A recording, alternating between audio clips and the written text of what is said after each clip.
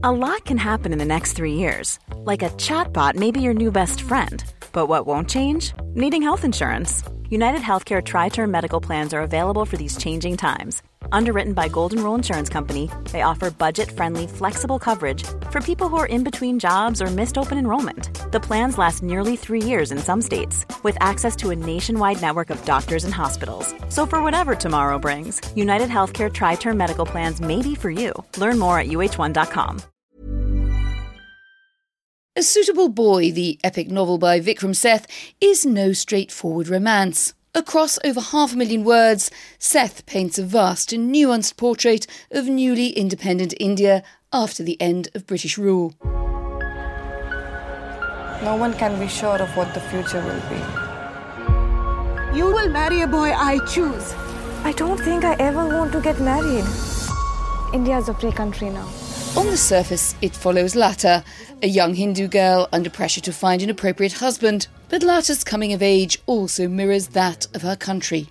She falls for Kabir, a Muslim, but their love is forbidden as religious violence flares following the bloody partition of India and Pakistan. We should follow our own hearts. Nobody ever meant anything to me till I met you. His obsession with that woman. Have you no shame at all? In this new world, A Suitable Boy follows 4 very different families as they negotiate post-Raj political freedoms and dramatic social change. Framed like that, the sheer size of this book is no longer surprising, but how could such a story ever be condensed to fit the small screen? You're listening to The Economist Asks. I'm Anne McElvoy, and this week we're asking, how do you turn India's history into a TV drama hit? My guest is the director Mira Nair. She's just finished the unenviable task of distilling 1,400 pages into 6 episodes for the BBC, soon to be streamed internationally on Netflix. Raised in Delhi, she studied film at Harvard, and she's made her mark in both Hollywood and Bollywood. Her first feature film, Salam Bombay, a crime drama set among the city's street children, was Oscar and BAFTA nominated. She was the first woman director to win the Golden Lion, the highest prize at the Venice Film Festival, for the jubilant Monsoon Wedding. And in 2012, she was awarded one of India's highest civilian honours, the Padma Bhushan.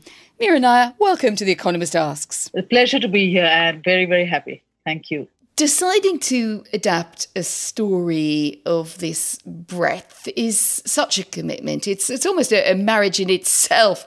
So when did you first decide that A Suitable Boy was a suitable TV drama? Yeah, it's a marriage to the insatiable boy, I should say, at this point, because I've spent close to 3 years adapting The Suitable Boy.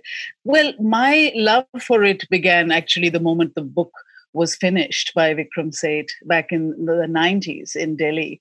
I have loved it as a real portrait of a time that I wished I was born in. You know, the time my parents married, 1950, and my father was one of the civil servants that was part of the building of this new India, the free India. And I wanted to be adapting it, but I thought it was too much to handle, you know, back then, 25 years ago. So ended up conceiving and making my own smaller version, which turned out to be a monsoon wedding.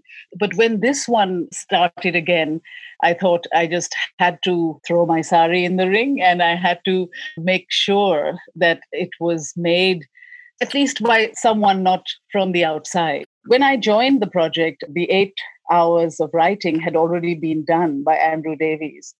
And I did love the distillation of it, but certainly wanted it to be less Pride and Prejudice and more the world that I wanted to evoke at that time, to shift the balance, to include the politics. I was struck by the many marriages, really, that need to happen to make something of this scale and drama come to life. And one, as you've mentioned, is that relationship between Andrew Davies and Vikram Seth, the author, and Andrew Davies, who has been adapting great works for television, since even I was young. But that was a really interesting choice, given that people would say, well, I trust Andrew Davies with a work of great complexity, but there are sensitivities about the fact that you are then going back to someone who, if you like, is a white vintage adapter to do a great novel about India. What's your view on that? Like I said, I came later to that party. I read these scripts and I was delighted by them. I think that for me, I go for the sensibility a writer would have to sculpt such a tome. And Andrew certainly has both the sensibility and the experience. Both the writer and the author managed to have a good communication. When I came in, I think it was very important for me to integrate the politics in such a way that it reflects the India of now. The search for love, the search for who we are, the search for who we will spend our life with, those are universal searches. And therefore, I knew that the series could be timely. But the politics of it is also almost remarkably timely.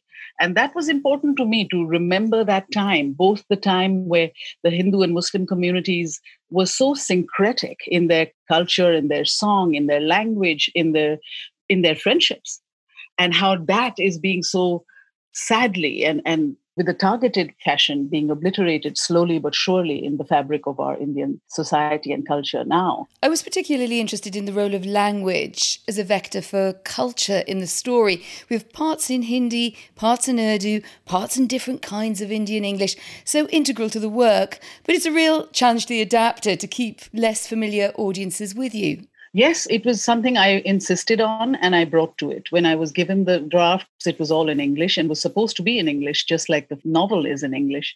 But I could not make that film where you'd go to in the heartland of rural India and the father would greet you in the Queen's English. It would just be plain wrong. It would just take me out of the truth of it. And I went to both Andrew and Vikram, but mostly to Vikram, to ask if I could. As he said, he thanked me for translating it back into Urdu and Hindustani and Avdi, the dialect of that region. And we worked with great care with a dialogue writer in India, Hriday Lani, who did my first film, Salam Bombay, as well, to integrate those languages into the English. But I have to say, I was given a strict quota, by the money. And like it had to be this much and no more. I found that so not reflecting of our times and of the need of the hour. But still, since his beautiful novel was in English, so much captured the pulse of who we are as Indians, I thought we could do the same in the screenplay, being a marriage of all these languages. And certainly the music for me is really the oxygen of my work as a filmmaker. I really worked on those ghazals, those poems that Saidabai sings, the courtesan in the center of the story, based on the poets that she and Vikram had loved in the book. So we set those poems to song. And these are very important musical commentaries, as you would, about the drama of what is going on. The book's famously epic, not just in its scope, but in its size. It's nearly 600,000 words. I remember taking it on holiday to read, and I thought, well, I'll be good with this because I do German novels for fun. But this one makes Thomas Mann look quite skinny. Yeah. Seth's original is about 19 parts. A lot of them then have their own subplots. How do you decide what has to go? Is it as brutal as, well, I just know what has to go out, or do you have to murder your darlings at the last minute? Both. You have to know, and you have to carve that swath through it, which was done mostly by Andrew before my arriving. But what I did was to restore certain characters that had been killed. The character of Mrs. Mahesh Kapoor, for instance, the politician's wife, she's not even been given a first name, but she is like a rock foundation spiritually of this family that has been, rent apart by politics of firstly of freedom, her husband being in jail for most of her life as a mother, raising kids on her own, keeping the family to take the blows of political life. So it was a shifting and balancing. Yes, we cut out several subplots because they had to go. We cut out also several large sections of the exposition of the Land Rights Bill and all its legalities. So things like that. And then essentially some characters just had to go. The Nawab had two sons. Only one was critical to our plot, so the other one was never existed, and so on. Those things happen. And then I have to say, because of the way I work, I cast a lot of legendary actors opposite non-actors or people who have faced the camera for the first time. Things happen on the set. Great alchemy sometimes can happen. And when I see that happening, I enhance that character's arc or that character's journey to keep the family and each character alive. This is the first primetime BBC period drama to feature an overwhelmingly Asian cast. It's about 110 Indian actors, I think. I think you've called it the crown in brown. Has that phrase returned to haunt you at all? No, I said that early on in the months when we were financing this, that it will have the sweep and the magnificence of the crown, except it's in brown, But let me tell you, from 30 more years of making films about my part of the world, for the world, you never get the budget of the crown to make a suitable boy. You get what you get. And you have to be so assured and have a team as amazing as I do, who have made films across the world for several years, especially in India, that we can achieve that sweep and that entirely every moment of Suitable Boy is shot on location in forts and crumbling palaces and old havelis and refurbished bridges. And, we did all this to create a sense of that layering of history. So we do that more with our experience and sensibility and taste, and much less with oodles of money. That's what I meant when I said the crown in brown. But there have been accusations, to put it bluntly, that this is a bit of window dressing on the part of the BBC, particularly when people are looking for more authenticity, who is making programmes about what. And one charge would say, look, it's a very able Indian cast, but many of the producers are white BBC veterans. We've touched on Andrew Davis already. Do you see A Suitable Boy as being a moment when clearly they've been great advances, but perhaps the next production might be staffed very differently in terms of its backstage diversity and the mix of people?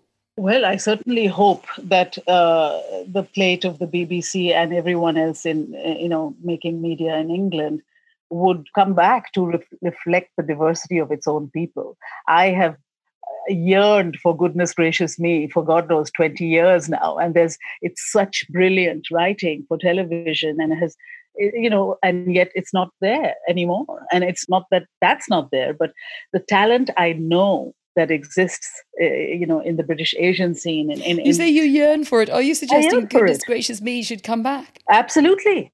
It should reflect, and not just as it was, but to reflect the times now. Because it's brilliant writing, it's brilliant comedy. It set the bar a long time ago, for the outrageousness and its bravery. But I don't see that being fostered. In fact, my British friends, Asian friends, they say to me, now that the BBC spent its wad, or whoever spent its wad on Suitable Boy, they'll say there's no room for any more, for this year. That's the sort of thinking that should go away. That should absolutely go away. And that is, unfortunately, still very, I would say, entrenched. But at the same time, the way I look at A Suitable Boy is that it's amazing and brilliant that it gets to be made. It's not window dressing, because it is 110 actors that you've never seen. It is languages that you've never heard in the depths of, the Midlands sometimes. It's bringing to you a culture and a society that is also so inextricably influenced by the 100 years that the English were in India as well. It's very important to see it from our point of view. So I don't belittle this effort of having BBC make A Suitable Boy. But I am also very aware and take it very preciously that I am leading and directing and sculpting this banquet to be as pulsating with life as possible and to be as truthful. Well, that's one thing I wanted to ask you about, actually, because there's truthfulness on screen, which you could write 100 doctoral theses about. Yeah. And then does it feel real? And there's been some comment, notably the TV critic Raja Sen of Live Mint, about the accents of some of the characters in A Suitable Boy, overperforming their Indianness as he saw it. And that made me wonder how you balance exposition in a portrayal of a historical time with patrician accents of the grand families. And at the same time, people listening to it now and kind of wincing. I suppose the equivalent of listening to the Queen in 1953. It just lands very differently, doesn't it? In this day and age, people can write anything anywhere. And it's an opinion that you're supposed to, deal with. I personally don't engage in that sense. For me, you see, the way we spoke English then, it's like cursive handwriting. We were taught to write in a certain way. If you look at the handwriting of convent education over the 60s and 70s, like I was raised in India, all our handwriting was almost conformed to be one thing. Woe betide you if you were a left-hander. The nuns would beat the hell out of you, So it's the same thing with spoken English. But at the time, it was very much a refined, a more pointed English, certainly in the Nawabi families that we are in The Suitable Boy. And it is very different when you get into the hinterland of village India. There is hardly any English to be heard. So that is what we did in The Suitable Boy, which is a very different English than what we are used to hearing now, which is like, what happened? Why did you go there? I didn't go there. That is how people speak now. And that's fine for, Indian television contemporary series that go on about today. But it is not fine for 1951, coming out of Brahmpur University, studying Joyce and Keats. And that is how we spoke. It was with great care that we kept the foundation as we are, not at all trying to sound English, except for one Indian character, Arun Mehra, who insists on imagining that he's an Englishman. So he talks like that, and he slips in and out of his English accent. That's a character. But the rest of them are speaking in English that is more refined than we hear today, but it's certainly correct of that time. Early in the series, we see the building of a Hindu temple right in front of a mosque, portrayed as a provocation to India's Muslim minority. It's been very much echoed in recent events. In early August at Ayodhya, the Prime Minister, Narendra Modi, set a cornerstone of a new Hindu temple at the site of a destroyed mosque. You couldn't have known the series would foreshadow the present so exactly. But what's your reaction when you hear a story like that, which, of course, we've been covering in some detail here at The Economist? Yes, The Suitable Boy, for me, remains extremely timely, because what Vikram Seth does in his story is to show us, very much integrated in the story, the seeds of dissension and separation that continue to be planted after Indian independence between Hindus and Muslims. And the building of the temple in front of the mosque was that provocation that he used, obviously as a reference to Babri Masjid, which had happened 2 years before he finished his book. And like many Indians, I also am caught up in this civil society just standing up and not believing and not accepting these Citizen Amendment Acts, these government directives that continue to absolutely put an axe between the two communities. I really believe that the power of India is in its plurality and in its secularism, and not in these divisions that are now becoming all over the world actually solidified in several ways. So for me to make A Suitable Boy at this time was very much to try to also reflect on how we have come to where we have come. And on another level, to remember, to hold a mirror to a world, despite the dissension, which had the power of the syncretic so embedded in its soul. That was how we have lived, and some of us continue to live, but it is something that our grandchildren may never remember if this continues the way it is continuing. The fate of Lata, a 19-year-old, a 20-year-old, who's seeking to find her life, whether it be through A Suitable Boy or through her own voice, she is seeking to find herself in a time that the country, India, is seeking to find itself. And that tapestry, that interweaving of the political and the personal is the core of why and how I made A Suitable Boy. She's an absolutely fascinating, almost sort of Jane Austen-esque character that way. That first you're worrying about who she's going to marry endlessly. I was a bit like Mrs. Bennet. I spent a long time concerned about it. And then you actually start to see her in her sort of intellectual quest and where she sits socially. Yeah. And I think that is really that's the sort of magic of A Suitable Boy, isn't it? Yes. And then you go, hang on a minute. What are we going to do about the love life? Which is important, right? And also, she asks the eternal question, Lata does, is it possible to be happy without making others unhappy? So there was that propriety and the decorum of the 50s that Lata does embody, but inside herself, she has that feisty intellectual of why not Joyce? Why not? Yeah, why not Joyce? Yes, exactly. Why not Joyce? And that is what is interesting to me, that push and pull within her. That also makes her very timeless. At that point, she's been told what she should study and not study, isn't it? Apparently, yes. James Joyce, possibly one thinks because of Sexy Molly Bloom and Ulysses, might have been a bit off the agenda at the time. I suppose that might have been the context. And that he didn't believe in punctuation in the way that English literature was taught. Question, which was worse, the sex or the punctuation? I take the sex any day.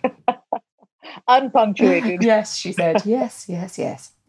I understand that this will screen in India on Netflix in the autumn. It's a portrait of India and of a particular time, initially designed for Britain on the BBC. How anxious are you about how it will be received back home? Because one thing's for certain, people will tell you their views, won't they, in India? People are already engaging with it.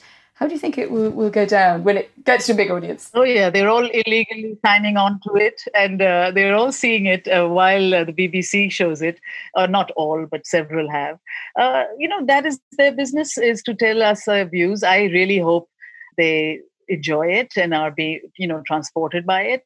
But frankly, my dear, I just have to carry on. And, I've had this initiation in England, a little bit of wonderful response, actually.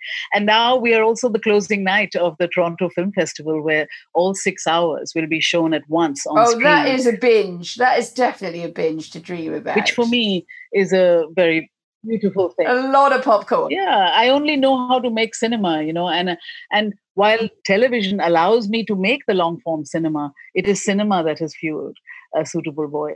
So the craft person in me is very pleased to have A Suitable Boy on screen for 6 hours and to be regarded as that long form cinema, which will happen in September. And after that, it will open in the rest of the world, except USA. And then that will be another chapter. But it will get to American audiences in the long run, won't it? Oh, yes. They are bidding for it, but we haven't made the arrangements yet. Two things I just can't go without mentioning. One is the renewed interest in the idea of matchmaking. Perhaps it never went away if we look at Love Island in that kind of very semi-demi reality TV format in the UK. But also the series Indian Matchmaking on Netflix has been a huge hit. Why do you think the idea of arranged marriage, of the idea of the external matchmaker, is so fascinating for Western audiences, so enduring? Well, I think that love and marriage as an institution hasn't been spectacularly successful in the Western world either. So people are curious as to whether an arranged marriage perhaps can have the legs that they see that it might offer. And I've also been fascinated by that in terms of the concept of arranged marriage is that you don't have to be in love to marry, but you will find love as you go down that journey if you're lucky. So yes, matchmaking has been very much a part of our world for years. And I thought the show, although I've not seen much of it, it taps into that in a kind of transparent fashion. So you really see what you never see, which are the goings-on behind the scenes and what people aspire for. Vikram Seth is reportedly working on A Suitable Girl, a sequel to be set in the present day. Equal opportunities for all. It's 5 years over the initial deadline, might yet arrive. Would you like to tackle another Seth doorstopper after this experience of boiling it down for such mesmeric drama on the screen? Actually not. And I told him so on the day that I signed on to A Suitable Boy. He asked me and offered me immediately A Suitable Girl. That was 2 years or some ago, 3. And I said, my dear, I will give you 3 years of my life to make A Suitable Boy, but I'm not doing A Suitable Girl. Life is short, and I'm sure there'll be plenty of others who would do it beautifully. But I have things to do and yoga to practice and many things to learn. So I'll be off on my merry way. Favourite yoga position? Shishasana. I speak as a fellow addict. The headstand. Just the simple, straight up in the air with triangle arms or the other kind? Triangle arms. Yeah, it's not so. It's now become simple, but it takes a long time to perfect anything. And certainly the Shishasana, which is, I think it's called the queen of all poses. It teaches me to embrace disorientation, which is constantly the foundation of being a filmmaker. You've left us with a challenge there. Mira, Nair, thank you very much for joining us on the show. Thank you, Anne. Thank you very much. And we'd love to know what you think. Do recent disturbing events in India echo that uncertain, dramatic and dangerous time after the end of the British Empire? And what about matchmaking? Is it an idea whose time has gone or an idea whose time might come again? Write to us, radio@economist.com, or you can tweet us at Economist Radio. Next week, our editor-in-chief, Zanny Minton-Beddoes, talks to Bill Gates about what it will take to defeat the coronavirus. And subscribers to The Economist could watch the full conversation from August the 18th at www.economist.com/Bill Gates. If you're not yet a subscriber for this and many other riches, do go to economist.com/podcast offer and you can sign up there. I'm Anne McElvoy, and in London, this is The Economist.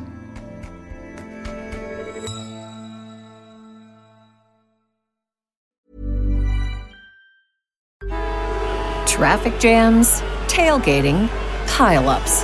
Ugh, the joys of driving. How could it get worse? The federal government wants to have a say in what you drive. That's right. The Biden administration's EPA is pushing mandates that would ban 2 out of every 3 vehicles on the road today. Don't let Washington become your backseat driver. Protect the freedom of driving your way. Visit EnergyCitizens.org. Paid for by the American Petroleum Institute.